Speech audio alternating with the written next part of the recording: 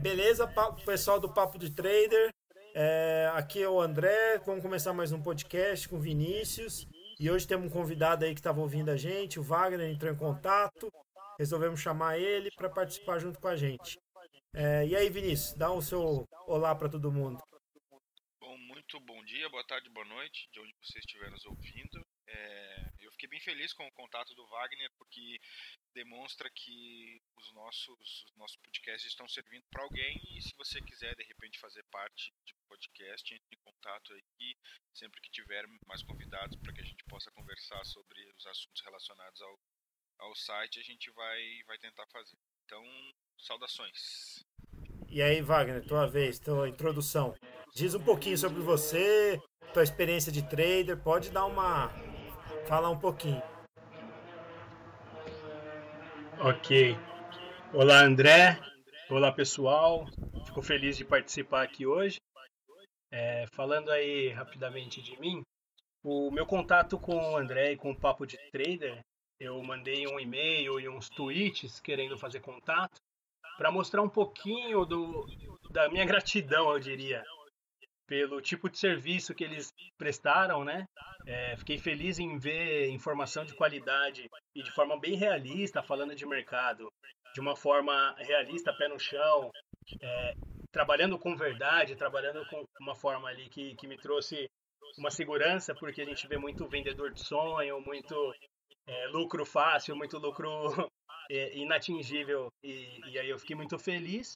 Entrei em contato, mandei e-mail parabenizando e me prontificando também para apoiar em questão de estudo, em questão de troca de informação. Eu me interesso muito pelo assunto de trader e eu também sou programador, tá? Eu tenho 13 anos que eu trabalho como analista de sistema e programador, e é um assunto aí que pode se relacionar, principalmente falando de robô trader, algoritmo para operação.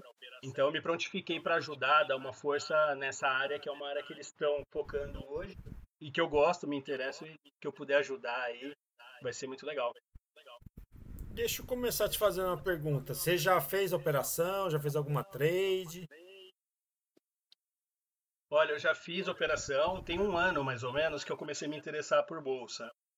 E aí eu fiz algumas operações de lá para cá, né? Tenho intensificado porque a gente vai pegando mais segurança e mais gosto pelo assunto, então eu tenho feito algumas operações, mais operações hoje em dia. E eu comecei na linha, meus primeiros estudos foram no tape reading, e o tape reading ele é muito válido para day trade e principalmente no scalper. Então eu estudei uns 4, 5 meses nesse assunto, e eu comecei a ver que eu comecei pelo lado mais difícil, um lado de scalper, de trader às vezes de alguns segundos ou poucos minutos.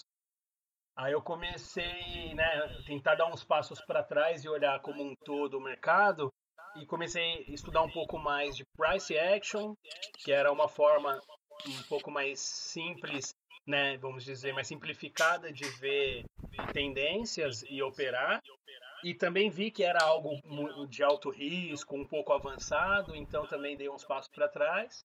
E comecei a estudar mercado do básico, vou dizer, ver balanço de empresa, ver valuation, né, ver o contexto e me ambientando no contexto, tentar me aprofundar em informações para ter um pouco mais de qualificação para operar, porque é algo um pouco bem arriscado, na verdade. Então, quanto mais embasamento, estou me sentindo mais seguro para operar. Então, hoje em dia, eu não procuro tanto day trade, né? Eu faço alguns swing trades, alguns positions de meses. Eu estou indo vamos dizer, numa linha um pouco mais conservadora. Tá, deixa eu te fazer a segunda pergunta minha. Mas você fez essa mudança porque você levou umas marretadas na cabeça?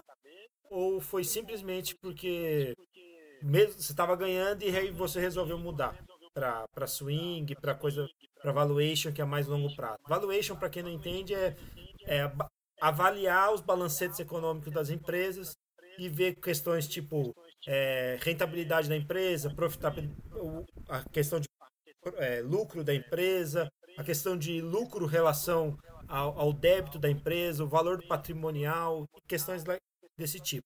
Tá, aí reforçar minha pergunta. Você foi pra isso porque você levou uma marretada? Ou você foi porque, mesmo ganhando, você achou que não era pra você? Tá. Olha, eu fui para isso antes de levar uma marretada, mas era certo que eu levaria. Porque é natural que você vai se empolgando, às vezes pega uma tendência e os seus traders dão certo. Você acha que já aprendeu a fórmula? Isso é um perigo grande, né? Às vezes acertar é o seu inimigo. Então, antes de eu levar essa pancada, eu estudando muito, eu sempre gostei de estudar e tenho, né, desde o começo estudado muito. Hoje em dia até me interesso muito em cálculos, operações estatísticas, olhando backtests. Isso me deu um quê a mais de interesse em robô trader, que é usar matemática, né, Sim. mais puramente. Então, no meio de estudos e não tendo segurança, porque trader é especulação, né? Então, se você não tem um conhecimento muito avançado, você tende a perder. Então, sentindo a falta dessa confiança, dessa segurança, eu quis mudar a estratégia antes de perder e perder muito, né? Tem alguma pergunta, Vinícius? Não, eu só queria, porque assim, vamos lá, né? A questão de programação e de sistematizar os trades como ele falou, é uma coisa que a gente procura, né? A gente já fez vários podcasts nesse sentido e uma forma de fazer com que o risco diminua é você tirar a questão emocional, a questão de você estar ali operando e sistematizando seus trades é a melhor forma. Então eu queria te perguntar, dentro desse contexto, como que um programador que trabalha com isso no dia a dia, fazendo coisas que não têm relação com a bolsa, como é que tu consegue ver essa transição de utilizar o teu trabalho no dia a dia para conseguir programar, se tu já desenvolve alguma coisa nesse sentido, se tu acha que é viável para alguém que trabalha com programação, mas não focado na questão operacional de trade, de bolsa, se tu consegue visualizar isso de forma simples, tu conseguir colocar uma linha de programação no programa e fazer ele rodar ou no MetaTrader ou direto numa editora, como é que tu vê toda essa questão? Legal, Vinícius. Olha, programação não tem relação direta com o trader, né? Então, vou dizer assim, meus 13 anos de programador não vão me ajudar em praticamente nada em operação de robô trader, operação algorítmica, se eu não tiver uma estratégia para desenhar, né, colocar no papel e validar e operar com essa estratégia, estressar os testes e tudo mais. Então eu diria que só a programação por si é até um pouco arriscado, porque um programa de software que você desenvolve, você automatiza um processo e automatizando você pode fazer 1.000, 100.000 operações. Então se você automatizar um processo errado, você, né, pode automatizar um erro, automatizar uma perda, um prejuízo, está alavancando um prejuízo. Então, eu não vejo só a programação como uma ferramenta que me ajude. Eu vejo a programação como um meio, mas o embasamento é saber um pouco não, né? Saber muito mais de mercado, de estratégia, validar tudo isso, né? Assim como um software que a gente desenvolve, a gente faz estresse de teste e testes do núcleo, testes correlacionados, a gente faz engenharia reversa, então a gente sempre faz testes de reversão, né? Vamos dizer que são processos e mais processos para validar a segurança de um software. E isso não só amparado no código e no algoritmo, mas isso amparado no negócio, né? Então, para o Mas trader aí, eu só vejo deixa um contexto. eu fazer um parênteses, porque eu acho que o André pode, dentro desse contexto, ajudar a gente, que é uma dúvida que eu tenho, que eu ainda não sei se eu consigo formatar isso dentro de uma ideia, mas vamos lá. A gente sabe que uma prop trader, que um grupo de investimento, tem o cara que só pensa na estratégia e o cara que coloca isso no papel. E eu não sei se o André consegue responder isso, mas eu não está claro para mim se é possível ainda a mesma pessoa conseguir fazer isso. Pensar na estratégia de uma forma complexa e conseguir colocar ela no papel e fazer os dois lados da moeda. Não, Porque uma coisa é tu visualizar e outra coisa é tu colocar no papel. a maior parte dos caras que eu ouço de podcast, etc., os caras bons, eles têm alguma noção, sim, de programação. Não estamos falando dos caras das antigas, Estamos falando dos caras atuais. Os caras atuais, eles podem não ser um programador que nem o Wagner, eu não sei quanto que ele é bom, mas eles têm um conhecimento de programação. Só que eles não vão ser o cara que vai fazer a coisa, desandar tudo, mas eles têm uma noção para poder fazer coisinhas simples, assim, mudanças simples, porque senão não tem como, o cara fica muito dependente, algumas coisas, às vezes nem o programador mesmo tem conhecimento. Uma empresa que eu visitei em Madrid parecia pior que Banco Central, né? Porque a segurança era uma coisa tipo psicopata. Então eu fiquei imaginando que talvez o programador não tenha acesso na estratégia. Então a pessoa que faz a estratégia vai ter que colocar ela na mão, ela mesma. Entendi. O programador nas prop trades, pelo que tu viu, ele faz as coisas funcionarem sem saber os dados que vão ser colocados naquele programa para fazer a trade. Ele faz o sistema, mas ele não tem acesso às diretrizes de implicação do trade. Isso foi o que eu vi na empresa que eu visitei ali. Eu visitei duas empresas, né? Uma delas eu vi que eles fazem tudo. O cara que faz a estratégia é o programador e ele é o trader. Então é o que você considera um trader moderno, vai.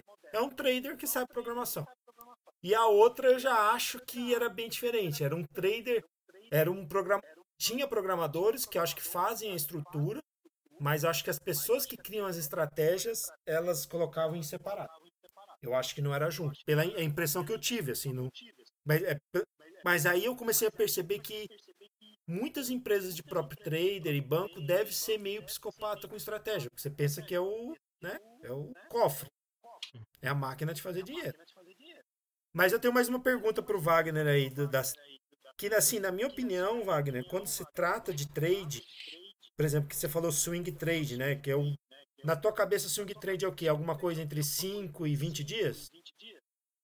Sim, pode ser 3, 4 dias, mas pode ser um mês e meio, né? Tá. É mais ou menos ali, não passa de muitos meses que já viraria um position, eu acredito.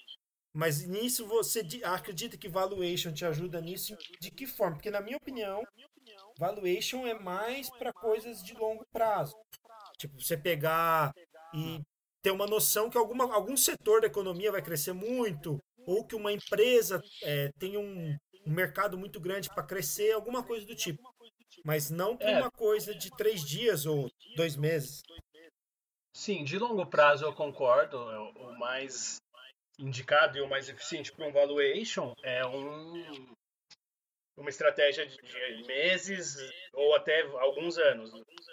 Tem gente que fala que 5, 10 anos é É comum, isso né? aí. É isso aí. Agora, para 1, 2 semanas, eu vejo uma análise de relatórios, de valor, e olho o movimento ali, né, da semana, do diário também, conforme, vamos dizer, que eu já tenho um parâmetro que, tal empresa está chegando num valor ali bem interessante para a entrada.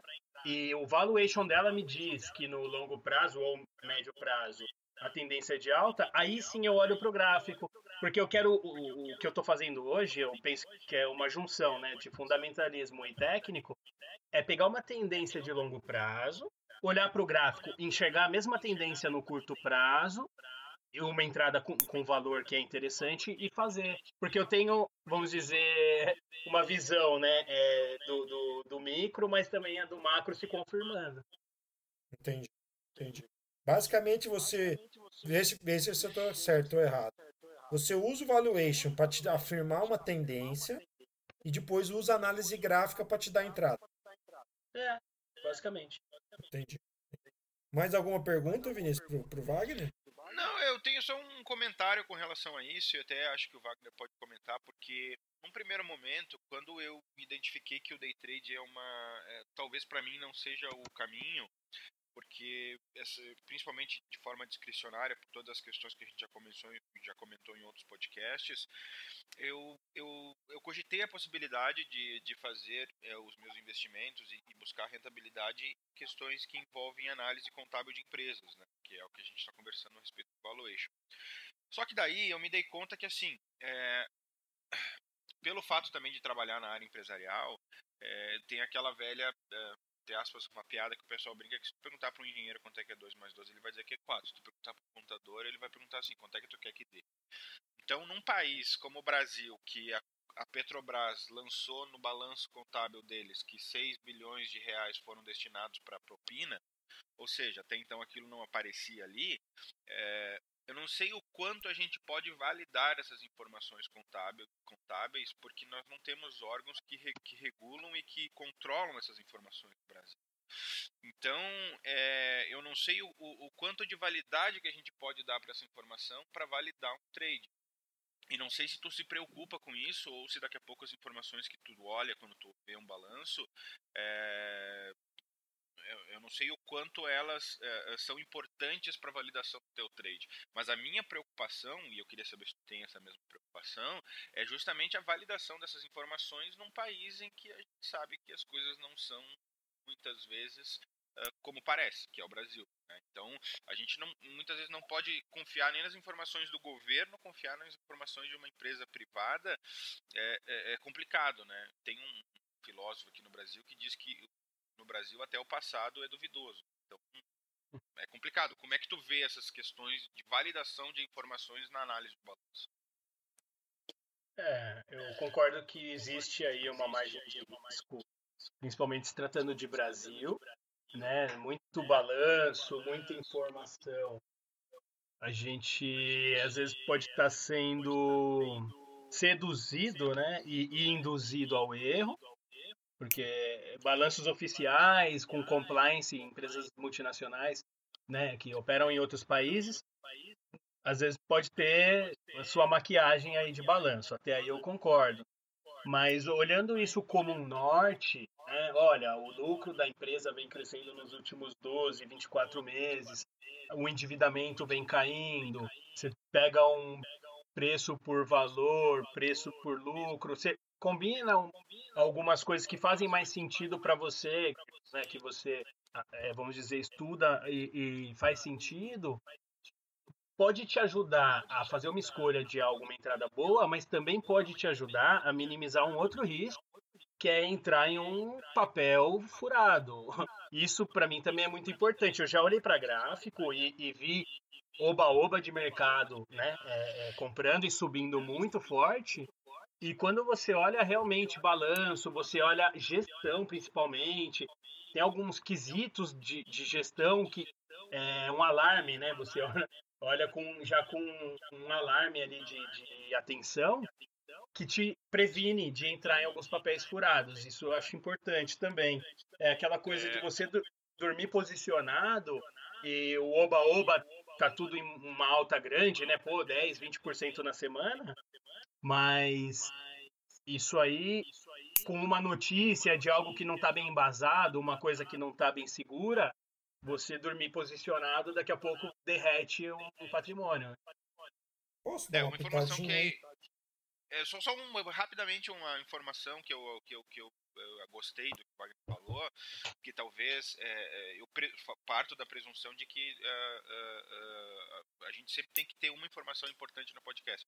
E talvez a informação do podcast de hoje seja essa, de usar os balanços, os DREs e os balancetes das empresas para te tirar de situações de risco. Então, nem sempre tu vai olhar, pelo que eu entendi do que o Wagner falou, e é uma coisa interessante, as informações contábeis para te validar um trade, mas às vezes ela vai te ajudar a não fazer o trade. Então talvez o caminho de análise de valuation seja esse também, né?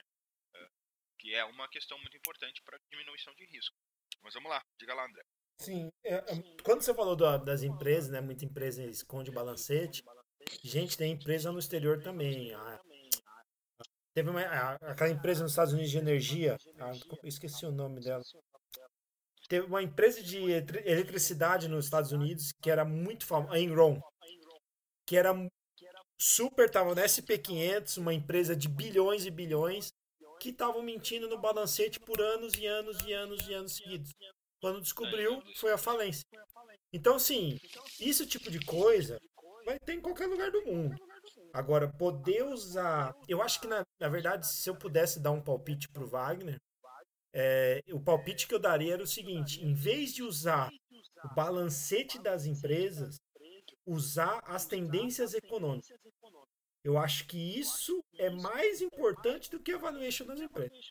Porque quando um setor econômico está com muita favorecimento, muita vantagem naquele período ou nos próximos anos a seguir, a empresa tende a crescer independente de quem administra. Você pode pôr uma anta lá que a empresa vai ser bem administrada. E assim, tem até país, né? Não vou falar do Brasil. Você pode pôr um jumento no melhor período do país e ele vai crescer. Então, assim, alguns setores econômicos, tipo a agricultura no momento, qualquer empresa relacionada com a agricultura e que tem um faturamento alto relacionado à agricultura, vamos dizer que 70%, 80% do faturamento da empresa venha da agricultura, essa empresa tende a crescer. Porque a China, com esse problema com os Estados Unidos, acho que não vai amolecer e vai favorecer cada vez mais o Brasil.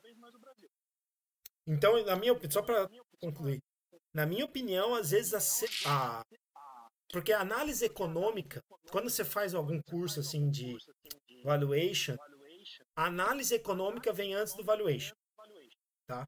Então, primeiro vem a análise econômica, porque todas as empresas estão em risco. Então, quando você analisa assim, pode cair uma bomba nuclear.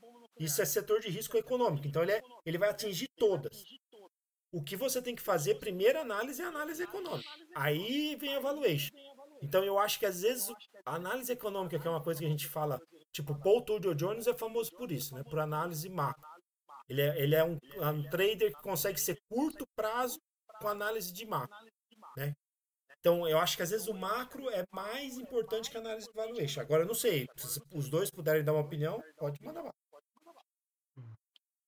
Eu achei legal o que você falou, André. Se eu aproveitar o gancho, eu estava estudando isso recentemente, porque assim, a análise fundamentalista ela é ampla, né? Não vai só no balanço da empresa, no resultado e na gestão dela. Você olha setor, você olha macro, você olha mercado nacional, mercado internacional, política, né? Tem correlação com muita coisa.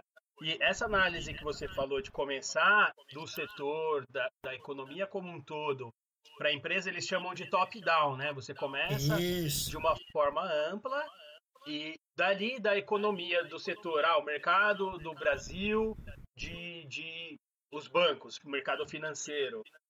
Olha isso como que a intervenção do dólar, a intervenção de outras empresas internacionais no Brasil, depois olha para o setor. Mas o que interfere esse setor? Depois você vai diminuindo a análise até chegar em um papel, né? Em uma empresa. Essa é a análise top-down. Isso é algo interessante. Eu não tenho conhecimento acadêmico, né? Base de conhecimento de economia nisso, mas eu me interesso muito. Eu comecei a ler livros, leio alguns jornais digitais, assim, sobre o assunto. E é interessante você começar a ver isso de uma forma bem ampla. Sim, sim. Eu acho que isso é uma das formas, quando você pensa em operar de longo prazo, eu acho que é uma das formas. Porque assim, eu acho legal, vou frisar outra coisa agora sobre análise de empresa, né? Algumas vezes, por exemplo, o Warren Buffett, que talvez seja o cara em valuation mais famoso do mundo, eu acho que ele é o mais famoso, tem uma coisa muito importante, ele nunca só foi investir na Apple porque agora, uns 3 5 anos atrás, outras pessoas estão tendo poder de investir o dinheiro da empresa.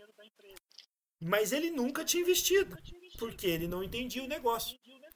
Então, vários outros negócios, por exemplo, a Amazon nunca deu lucro até 2 3 anos atrás. Ela só deu prejuízo, ano após ano. E aí você olha uma empresa dessa e fala assim, mas é que às vezes você tem que repensar a forma que você analisa um negócio. É diferente você analisar uma fábrica de pneus de uma empresa de internet. Aconteceu isso muito nos últimos 20 anos. As valuations sobre empresas de alta tecnologia é completamente diferente de outras empresas. Mas, André, tem uma coisa interessante nesse contexto do que tu está falando, que aconteceu de 2015 para cá no Brasil, que é o case da Magazine Luiza, Magalu. Eu estava lendo um estudo a respeito do porquê a ação saiu de R$1 e já foi dividida várias vezes. Se tu não tivesse dividido, eu estava em mais de R$800 a ação. Então, imagina o cara que botou R$50 mil com R$1, faz vezes 800. E a grande conclusão que eles chegaram é que eles estavam, até então, precificando a empresa como uma empresa de varejo, que ela já não era há muito tempo. Eles diversificaram o mercado para uma empresa online, que agora o futuro da Magazine Luiza é vender pela internet e ter locais de ponto de entrega fora do Brasil, por todo o Brasil, e não ter mais uma loja, ou seja, não é mais uma empresa de varejo.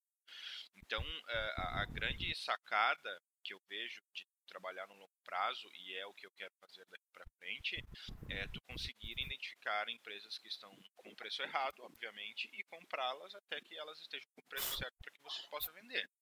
O resumo é esse.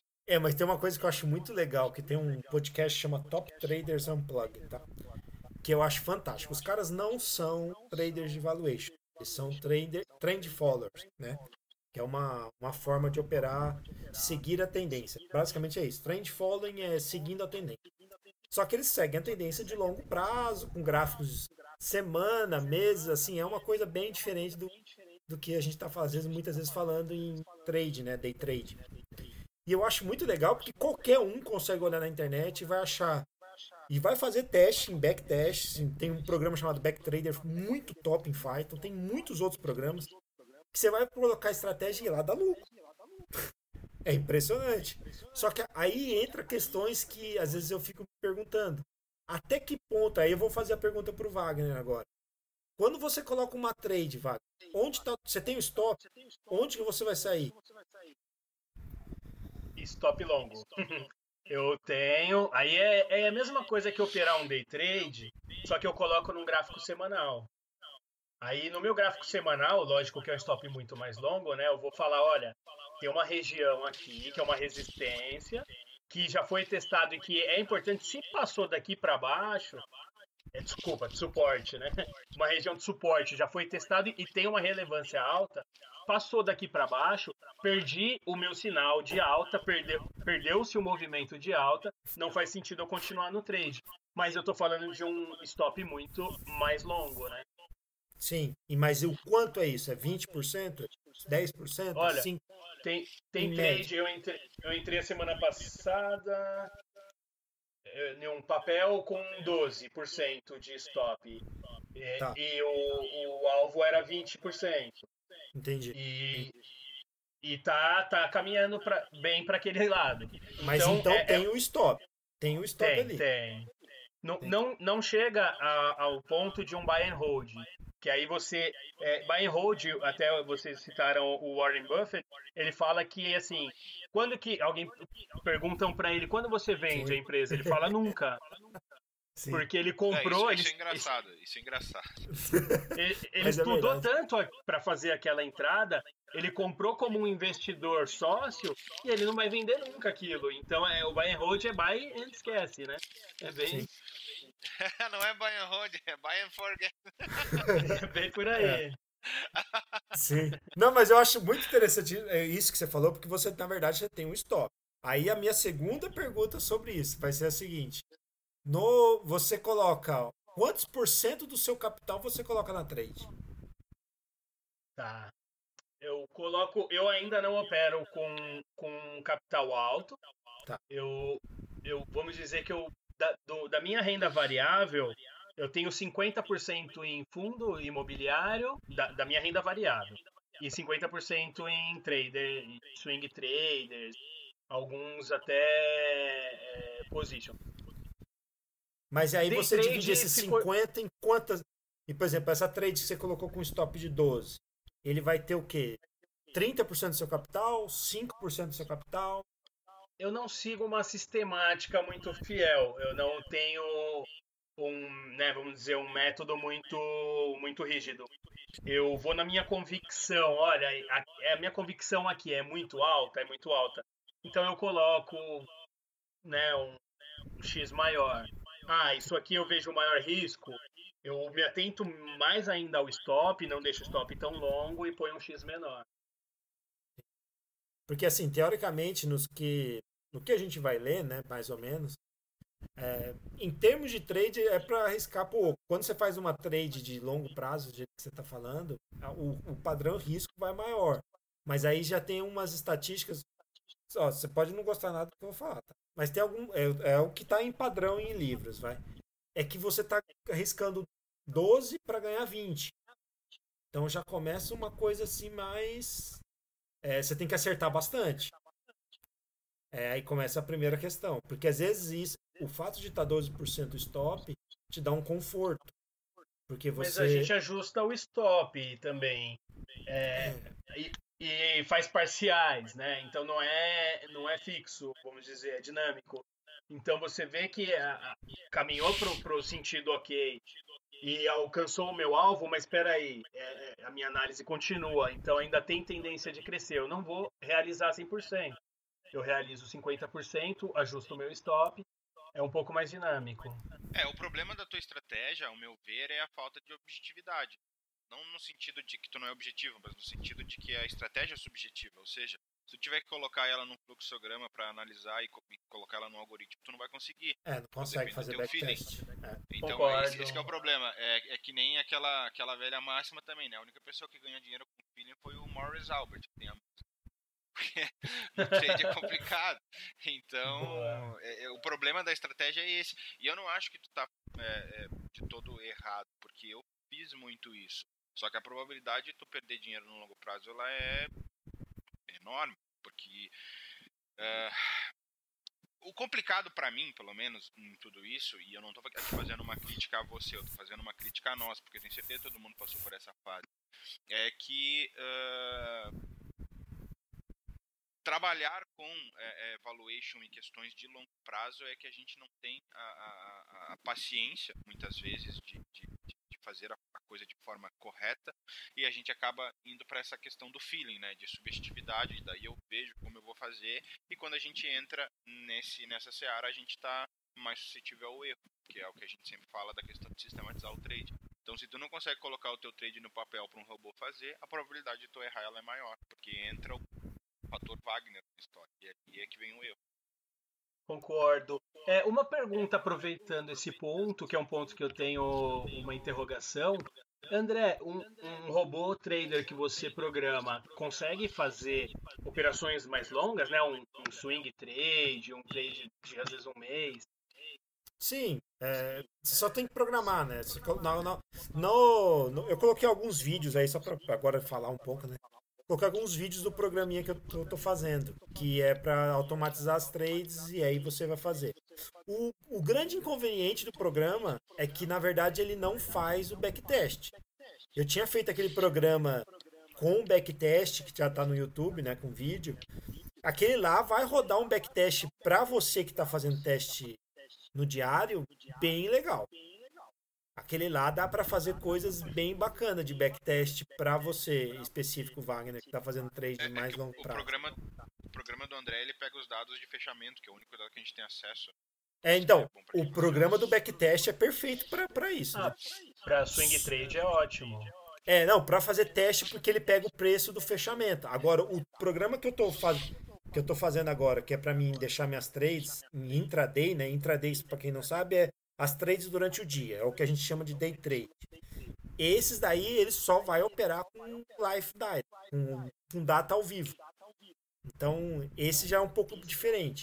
Agora, o do backtest, ele vai rodar. E eu acho legal porque vou me alongar um pouco mais, tá? Nessa resposta. Porque, por exemplo, você pode importar uma biblioteca em Python, chama Trading Economics, que é gratuita, é a própria Trading Economics que criou essa biblioteca. E aí você pode criar na estratégia do Python, do backtest lá no meu programa, você pode combinar as coisas. Tipo, você pode combinar uma análise econômica com uma análise da ação. Então você pode fazer assim, tá, vou juntar trading falling, tá? Porque é uma coisa que funciona. O cara pode fazer qualquer teste e vai funcionar. E funciona se juntar com a valuation, é melhor ainda, vai funcionar mais ainda. Então, por exemplo, se o cara pegar uma valuation de fazer assim, período de 50, tá? Toda vez que atingir o pico máximo de 50 períodos, ele entra na ação. tá? Ele compra ou vende. Se atingir a mínima de 50, ele vende. Certo? Bem simples. Deu 50, a máxima em 50 dias, você compra. Deu a mínima em 50 dias, você vende. Simples. E aí você junta isso com análise de valuation. Pode ser econômico ou valuation. Você pode fazer análise. O crescimento do PIB vem em queda ou em alta nos últimos 24 meses. Do PIB, né? O faturamento da empresa. E aí entra essa biblioteca do Trading Economics. Que aí você junta as duas análises e deixa o programa rodar. Aí fica bem interessante. Mas você vai ter que ser bem... Tanto conseguir determinar qual que é o padrão que você analisa na empresa. Por exemplo, eu tenho aqui, vou até abrir no meu programa. Eu tenho o que eu olho... Só permite fazer uma pergunta, só para complementar o que tu está falando. Dentro desse software eu consigo, por exemplo, mapear todos os estoques do Brasil e ele me avisar, por exemplo, qual estoque que está caindo aos 50 dias seguidos e qual que está subindo aos 50 dias seguidos? Não, isso você vai conseguir fazer só com um programinha lá do meu backtest. Tá, mas tu consegue fazer isso? Tá conseguindo fazer Sim, isso é facinho. Isso é muito fácil. Então, mas aí é uma coisa interessante para quem faz valuation, porque aí você pega, deixa o programa te avisar e aí você valida as informações com a tua análise subjetiva. Então, mas eu acho que, na minha opinião, tá, Wagner? Não é você faz, cada um faz o que quiser da vida. Na minha opinião, o quanto menos você tiver análise pessoal é melhor. Porque o ser humano, ele é um ponto fora da curva. A gente vai errar mais... Assim, é muito ruim você ficar na mão de você mesmo, vou dizer assim, vai a frase. Ó, só para ter uma coisa aqui que eu deixei marcado, que eu deixo salvo, né? Eu abri aqui. Na minha opinião, do que eu olho numa empresa de análise fundamentalista é o ROI, Return over Investment, o débito para débito to equity, isso quer dizer quanto que de débito que tem para quanto de patrimônio que tem, qual que é o crescimento dos últimos 5 anos, qual que é a margem de lucro, qual que é o PI, né, que seria o PL no Brasil, e qual que é o PIB da empresa. Essas são as informações que eu olho quando eu faço se eu fosse fazer uma análise fundamentalista das empresas. Porque e você costuma fazer? Não, eu não. Quando eu fui ler o Warren Buffett há uns 10 anos atrás, eu tô ficando velho, eu já me interessei por essas coisas.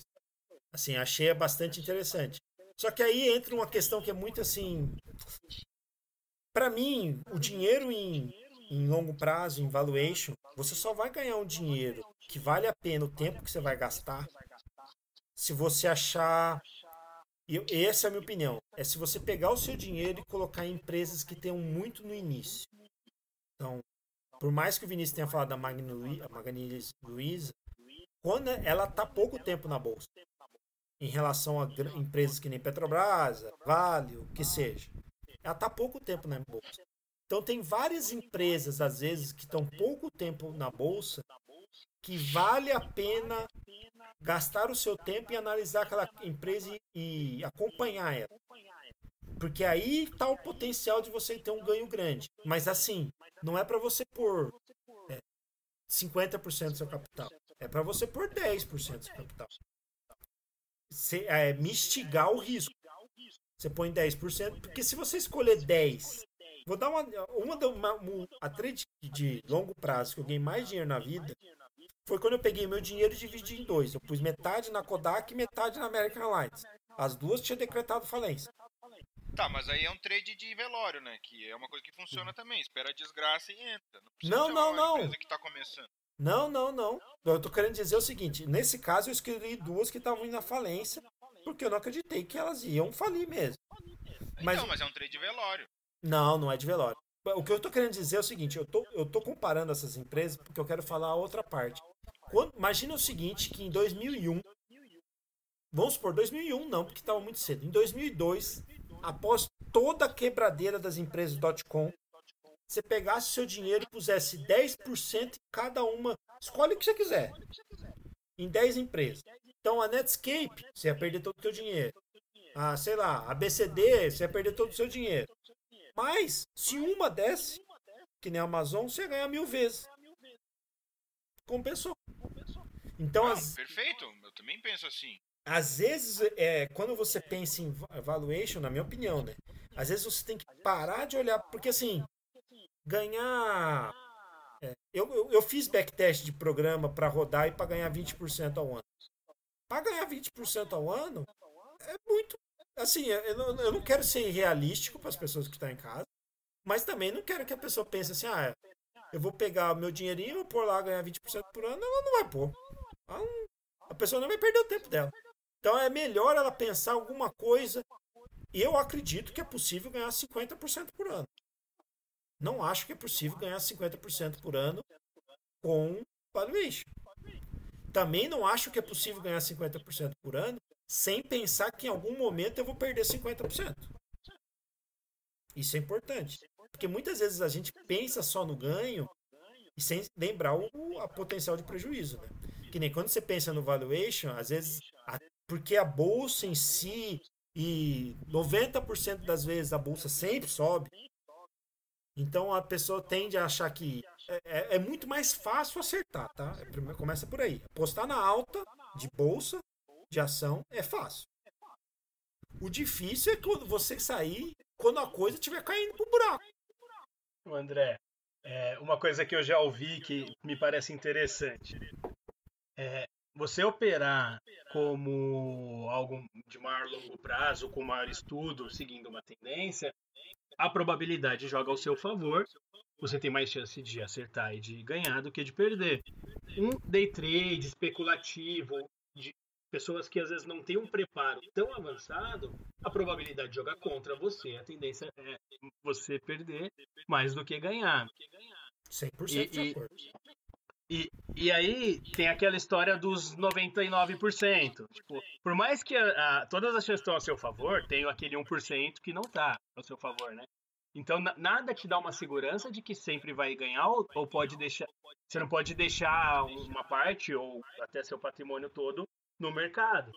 Aquela história dos 99%, uma vez eu ouvi alguém dizer assim, se só tivesse 1% de chance do avião cair, né? Falar assim, não, 99% de chance do avião é de não cair.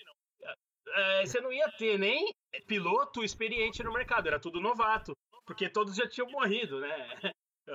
Depois de 100 voos, 99 voos, ele teria morrido, entendeu?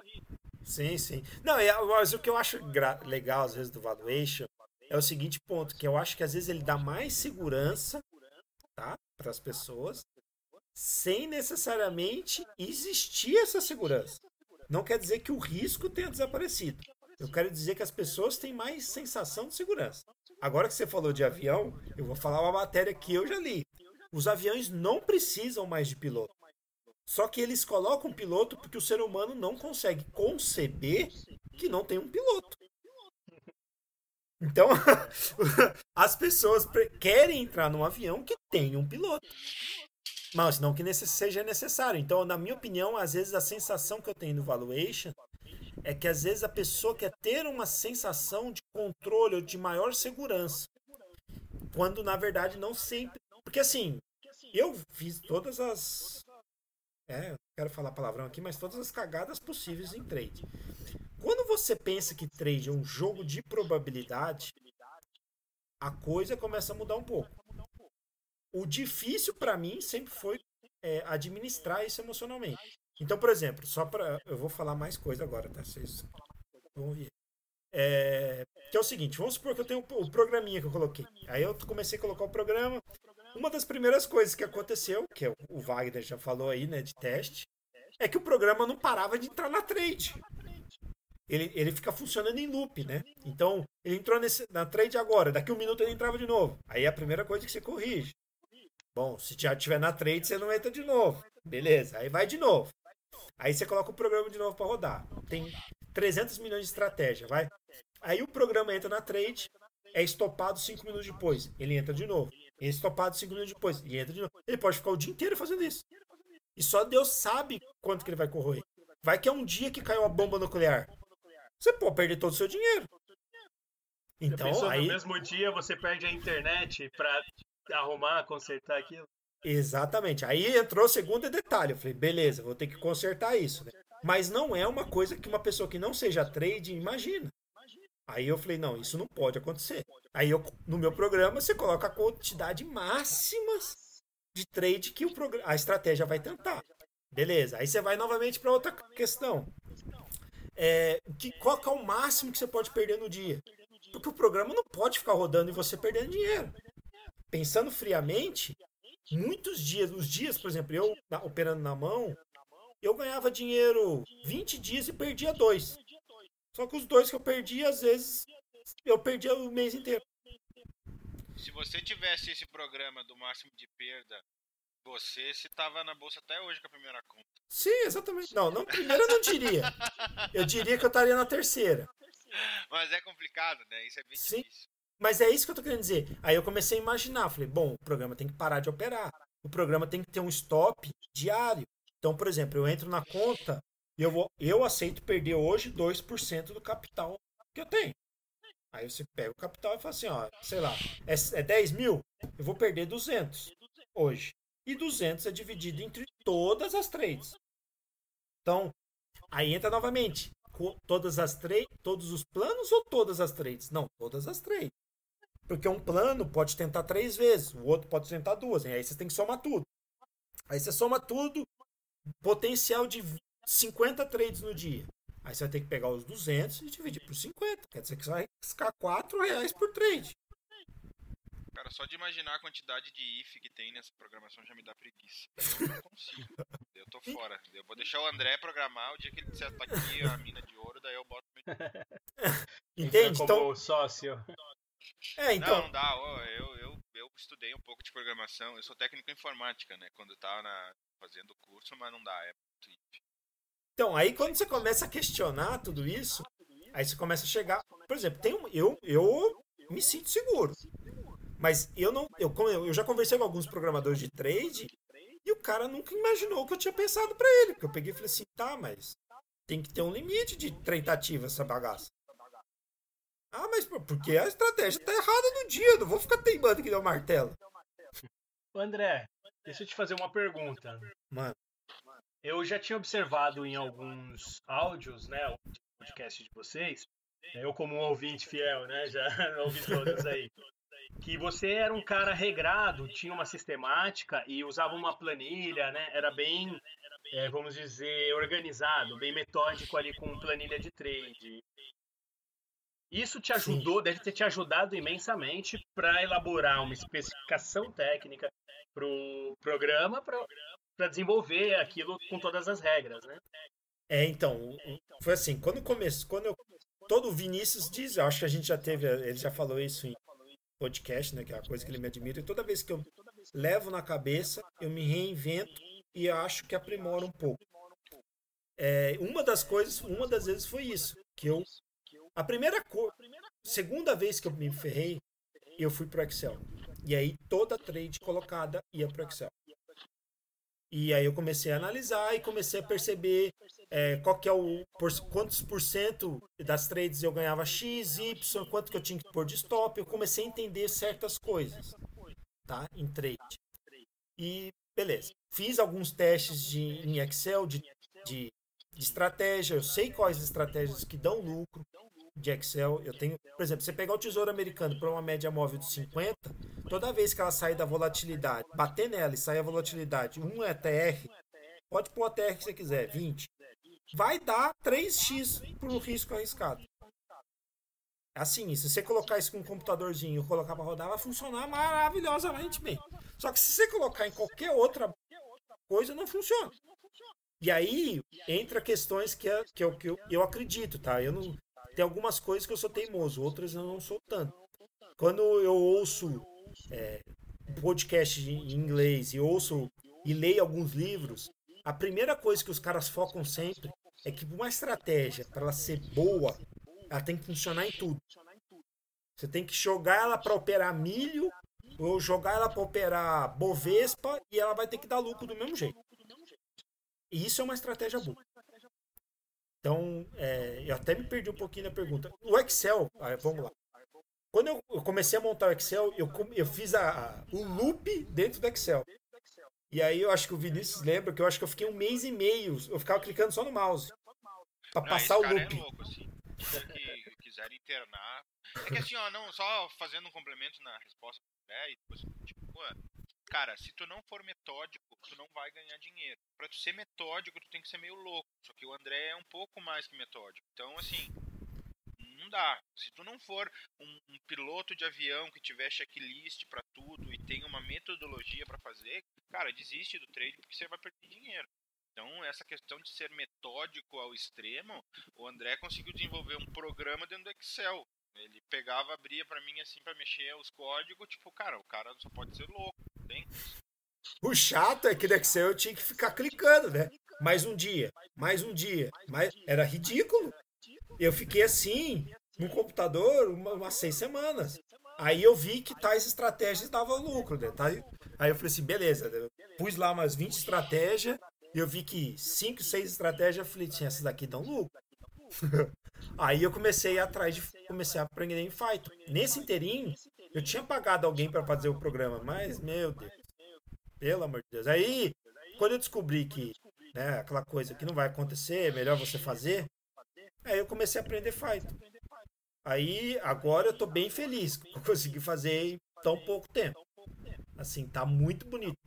Porque eu já conversei com outra pessoa aí e o cara que já é considerado programador ficou meio, né, pasmo, que eu já estou sabendo um bocadinho. Então agora o programa já está começando a ficar do jeito que. É porque, na verdade, pensa o seguinte, tá? Essa pessoa que eu conversei.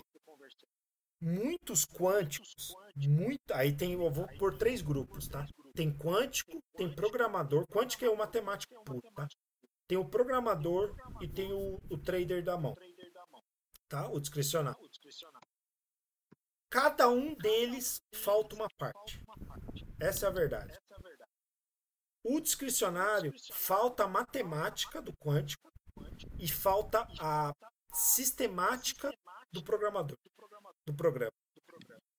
E vice-versa. Então, toda vez que você conversa com o quântico, você vê que ele fica viajando na maionese. Tipo, isso não é possível. Não, como assim não é possível? Qualquer coisa é possível. Gente, o SP500 caiu 27% em 87, em um dia, 20 e poucos por cento. Imagina. Eu queria estar vendido nesse dia aí. Então. O Paul Tudor Jones estava e ganhou 1 bilhão. E aí fez aonde começou a fortuna dele. É aí que eu fico dizendo. Falei assim, gente, qualquer coisa pode acontecer. Não fique pensando assim, não pode, não pode. Por isso que às vezes, por exemplo, é perigoso essa coisa assim, mas uma empresa não pode valer tanto. Meu, só pra mim a Amazon podia valer o que vale. Só Deus sabe onde ela vai parar. Sabe, às vezes não tem assim parâmetro de realidade. Porque pensa o seguinte. Mas aí que tá, o que é a realidade? Então, o que eu Eu penso que tem uma variável a mais no mercado que a gente não costuma ver. Né? A gente vê número, vê balanço, mas o valor, emoção, o mercado tem emoção, né? Uma soma de emoção, né? Muitas pessoas e gestor de fundo e investidor estrangeiro, a emoção de, nossa, esse papel é a bola da vez e leva ele para uma altura que você acha que não se sustenta e vai mais, e vai mais. Sim, a emoção conta muito, né? Uma emoção geral. A primeira lei de Down, o mercado desconta tudo, meu, e ele sabe mais do que ninguém, não adianta. Não, e mesmo que alguém esteja inflando a bolha, por exemplo, na minha cabeça, ninguém vai tirar na minha cabeça que muita gente inflou a bolha das empresas X. E quem perdeu foi o João, a Maria, que se não perdeu diretamente porque estavam com dinheiro na bolsa, perdeu indiretamente com dinheiro em fundo de investimento. Porque vários fundos estavam com dinheiro nas empresas da MX, na X da vida. Então, para mim, claro que alguém inflou aquela bolha de propósito. Alguém não, muitas empresas, provavelmente, muitos bancos, etc., inflaram aquela bolha. Quanto maior a bolha tiver, melhor ela é para estourar na frente daqueles que não sabem, que estão ignorantes. E aí, na minha opinião, assim, muito fundo, ele tem que, na verdade, não é que nem que ele queira, tá? É importante isso falar. Muito fundo de investimento, ele é obrigado a seguir. Então, por exemplo, se uma empresa estiver no índice Bovespa, tem muito fundo que é obrigado a comprar a ação daquela empresa. Mesmo que ele não acredite. Mesmo que ele ache que é uma empresa que vai falir, ele é obrigado a comprar. Então é importante falar isso. E isso que a gente está falando leva a gente ao que a gente estava falando no começo, né?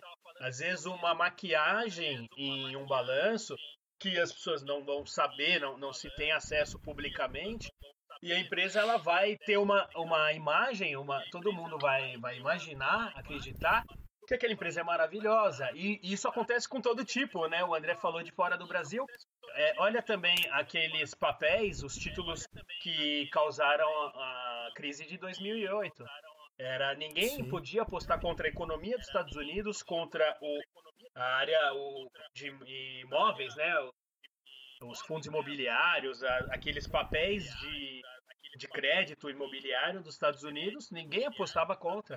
E alguns apostaram até que ganharam muito, que tem aquele filme que conta, que é a Sim. grande aposta. E se pode se maquiar fundos de imobiliários ou títulos imobiliários nos Estados Unidos, aonde mais não se pode, né? Sim, sim, exatamente. Porque a bolha, até porque a percepção de valor e preço são duas coisas, assim, eu sei que é muito diferente uma coisa da outra. Assim, eu sou um cara muito mão de vaca, em geral. Não, E não, bem mais mão de vaca. Bem mais. eu sou um pouco mão de vaca. E eu tenho uma percepção muito grande, por exemplo, eu já estive algumas vezes na China.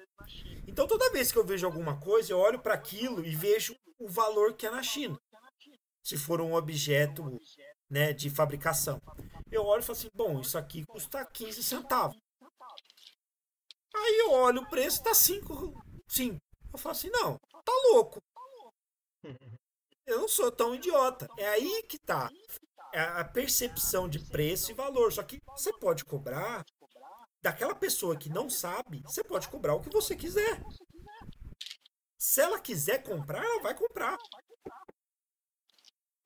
Essa parte é bem. Só para falar uma coisa bem legal, tá? Que quando você fala de valuation, qualquer tipo de trade, eu quero frisar sempre que eu acho que é a maior dica que eu posso falar para alguém que vai estar operando aí. Trade é sempre baseado em volatilidade, tá? Foca nisso. Essa é a chave de quase tudo em trade. Volatilidade. Você opera isso. Quando eu falo ATR, que é Average True Range, aquele é a coisa mais babaca do mundo que você pega num papel de caderno e faz todo dia você mesmo. Pega o preço das ações no jornal e você mesmo faz o que é ATR. E isso existe desde que bolsa é bolsa. Então sempre fique ligado. Essa é a coisa mais importante na Bolsa de Valores. Volatilidade. Bom, gente, tem alguma coisa que vocês querem falar aí? Eu, só uma Manda. consideração, encerrando, né, as conversas. A gente falando muito de análises, várias formas, várias estratégias e de robô, que vamos dizer, que é um assunto em pauta, algo que tem gerado interesse aí, e eu tenho me interessado muito. Uma analogia, cara, que eu faço do meu interesse com robô é assim, eu sou programador e desenvolvo sistema para várias áreas de negócio, né? E funciona. Tá rodando aí centenas de programas aí no mercado e funciona. É algo que eu gosto, eu tenho segurança nisso. Te Então, cortar. Que código? Em que linguagem? é, é um sistema próprio, é uma linguagem proprietária. O sistema chama SAP, Sistema de Gestão, a linguagem chama ABAP. SAP. E isso, sabe? Tá, E desculpa, aí, pode pensando continuar. em programa nessa linha, né? O que é um programa? Ele automatiza processos e instruções para fazer alguma coisa. E a gente falando sobre os aviões que não precisam mais de piloto, porque eles podem ser operados, né? Podem ser guiados por um sistema. Então eu fico pensando, se um avião com 200 pessoas, 300 pessoas, a vida delas pode ser guiada por um sistema, né? Ele vai decolar, vai chegar no destino e vai pousar. Uma trader que vai ter um capital que você vai colocar, mas para um investimento, ela também pode ser guiada por um sistema, um robô. Eu acho que o robô ele tem o potencial de fazer praticamente tudo, vou dizer. Era isso. Mas aí é que tá, mas aí tem uma grande questão que é a seguinte: se tu pedir para os engenheiros da Boeing ou da Airbus desenvolver um sistema para operar na bolsa, eles vão ganhar dinheiro.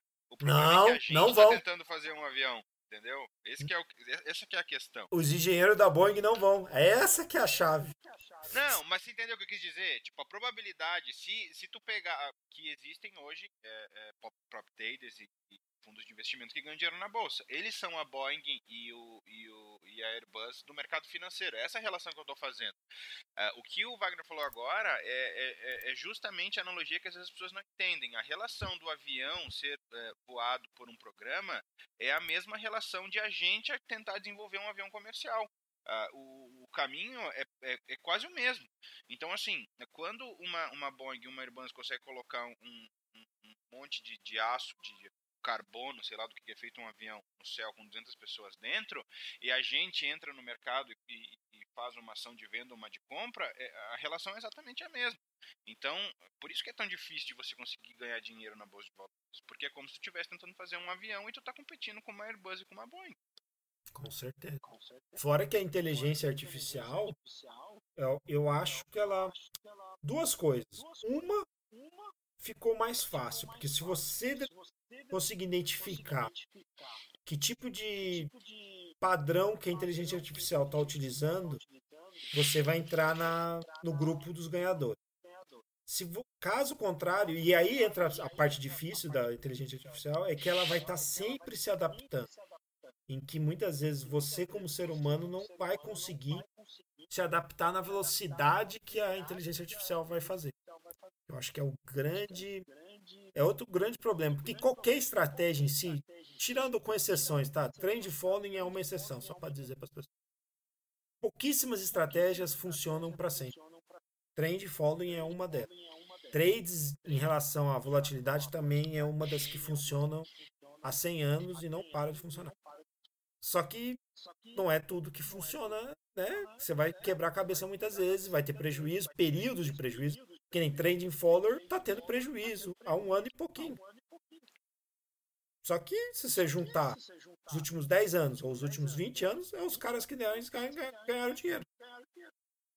Então aí você vai falar o quê? Não funciona? Tá, mas aí você tem dinheiro para aguentar 1 ano e meio de prejuízo? É isso aí. São Aí é perguntas. que tá o problema. Se eu tivesse dinheiro infinito, eu ia ganhar dinheiro na bolsa. Como é que eu não tenho? Essas são as perguntas que tem que ser feitas, né? Tem um monte, assim. Eu realmente penso que o programa é a melhor forma. Só que sem o tempo de tela, eu falo isso muitas vezes, porque assim, você falou aí dos engenheiros. Eu não acredito, porque eu pouco conversei, falta tempo de tela para aqueles que são muito programador ou são muito matemáticos. Não, mas só para explicar o que eu quis dizer com relação a essa questão dos engenheiros, fazendo uma relação, você entende? Então, os engenheiros da Boeing são os caras que estão lá na própria trader, são os caras que estão no fundo de investimento. Quando tu pega e coloca 10 mil reais numa XP Investimentos e clica em comprar ali no teu software MetaTrader, a relação de tu tá fazendo um avião com os caras da Boeing é a mesma. Você tá brigando com gente que tem toda uma organização em volta e você acha que você vai ganhar dinheiro. Você não vai ganhar dinheiro. Você não vai botar um avião voando sozinho. E tem dado privilegiado. Lembra dessa? Imagina o seguinte, você ter lá no computador que 90% dos usuários pessoa física estão comprados em Petrobras. Aí o que você faz? Você pode jogar o preço para baixo até o medo dessas pessoas explodir o preço e elas saírem da posição. Mas você não precisa ir muito longe. Abre o seu computador ali no seu sistema e olha sexta-feira que a bolsa, sei lá, subiu 2.000 pontos. Olha, não tô falando que foi essa, mas olha uma sexta-feira, uma quinta-feira, uma quarta-feira que a bolsa subiu 2.000 pontos. Você vai ver que o saldo da UBS é comprado e o saldo das corretoras pessoa física é vendido. A XP tá vendida, a Modal tá vendida, todas as corretoras que são pessoa física estão vendidas. Então é isso que é a grande diferença. Para a UBS ganhar dinheiro, tem que ter o Vinicius que vai perder o dinheiro, porque ela não vai tirar dinheiro dela. Exatamente. Não, é aquela equação, né? Quando a gente fala de mercado futuro, para um ganhar, o outro tem que perder. Ação não necessariamente, mas mercado futuro, para um ganhar, o outro perde. Sempre. E quem vai perder vai ser você que tá ouvindo. Então você cuide do seu dinheiro. É isso que eu tinha para dizer. Ou se joga, perde aí. Não, porque eu acho que se a gente falar isso, as pessoas param de ouvir a gente. Aí fica chato. Mas é verdade. Eu prefiro que elas parem de ouvir e não percam vou dinheiro falar do que elas continuem ouvindo e percam dinheiro. Ô, Vinícius, eu vou falar como ouvinte, viu? Calma aí, Wagner. O Wagner falou pra mim assim, mas tem tão poucas pessoas que veem vocês, ouvem vocês. Eu falei, é claro, a gente só fica falando que o cara vai quebrar, que vai perder o dinheiro. Se a gente colocar aqui uma Betina, vai bombar, mano. Fala que vai ganhar 1% ao dia, né? Transformar 1.000 em 1 milhão. Vamos pegar aí alguém que a gente conhece, uma mulher, põe ela e fala assim... Mas assim, só falando sério agora, não que a gente não tá falando, mas eu fico com uma raiva. Eu acompanho algumas pessoas no Instagram que eu acho que elas têm alguma coisa para passar no que diz respeito à análise técnica, porque eu gosto. E essa semana o cara postou uma boleta de 100 mil reais. Fez 98.500 reais num trade de dólar, tipo, botou 200 contratos cheios de dólar e conseguiu fazer 100 mil reais. E eu sei que aquilo ali, aquela boleta em específica é real e sei que ele tem capacidade e tem dinheiro para fazer isso. Mas é de uma irresponsabilidade isso, porque se ele tivesse tomado um stop, ele não ia postar que ele perdeu 50 mil reais.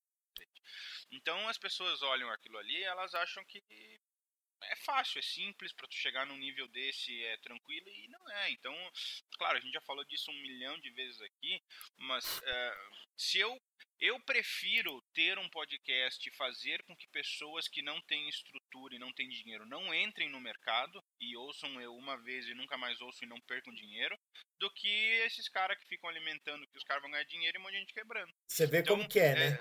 A gente tem um podcast pro cara ouvir a gente uma vez. Se eu conseguir fazer com que esse cara não perca dinheiro, tá bom. Vinícius, eu acredito mais que as empresas, o faturamento das empresas são reais do que esse boleto aí que você mostrou. Boa. Mas falando como ouvinte, gente, o realismo de vocês, né? De falar, não é fácil, que for entrar assim, vai perder. Jogar a real. Pode afastar muita gente? Pode, mas...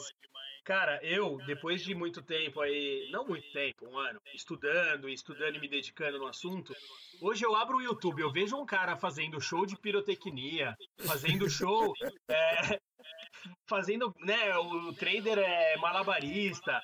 Cara, eu fecho na hora, eu não, os caras, tem muitos caras aí que jogam muito com aparência, com a ilusão, e pra mim o realismo de vocês aí é de ser valorizado. Mas eu falo isso pro Vinícius. O Vinícius fala que eu sou errado. Que ele fala que tem que ser showman. Assim, pegar um martelo, fazer ao vivo, fazer um vídeo. Pá! Aqui caiu dinheiro! Pá! Ratinho, entendeu? Fazer um ratinho da trade. Complicado. Então é isso, gente. Vou dar o tchau pra todo mundo aí. Tchau, Wagner. Muito obrigado. Dá suas saudações finais aí pro povo e muito obrigado mesmo. Tá, obrigado, pessoal, por me convidar. Obrigado a vocês, ouvintes aí. Espero que gostem do conteúdo e acompanhem, porque eu acho muito interessante. E isso está sendo gravado no Dia dos Pais. Feliz Dia dos Pais a todos. Ao meu filho Guilherme, com 3 meses de vida. Meu primeiro Dia dos Pais aí como um pai. Beleza? Parabéns. Vinícius? Valeu, pessoal. Um grande abraço para todos. Espero que tenham gostado. E, cara, o feedback é sempre bem-vindo. Se tiverem mais pessoas que querem entrar em contato conosco, como fez o Wagner, a gente vai ficar muito contente. Um grande abraço e até mais. E aí, galera, só para deixar um final, segue a gente no Twitter, Papo de Trader, Facebook, eu não faço nada, não publico nada, mas se quiser seguir, segue. Mas no Twitter tem. E tem no vídeo do YouTube também, que lá também tem. E a gente está fazendo os programinha aí, espero que as pessoas gostem e vai estar sendo postado logo mais. Abraço, tchau, até mais.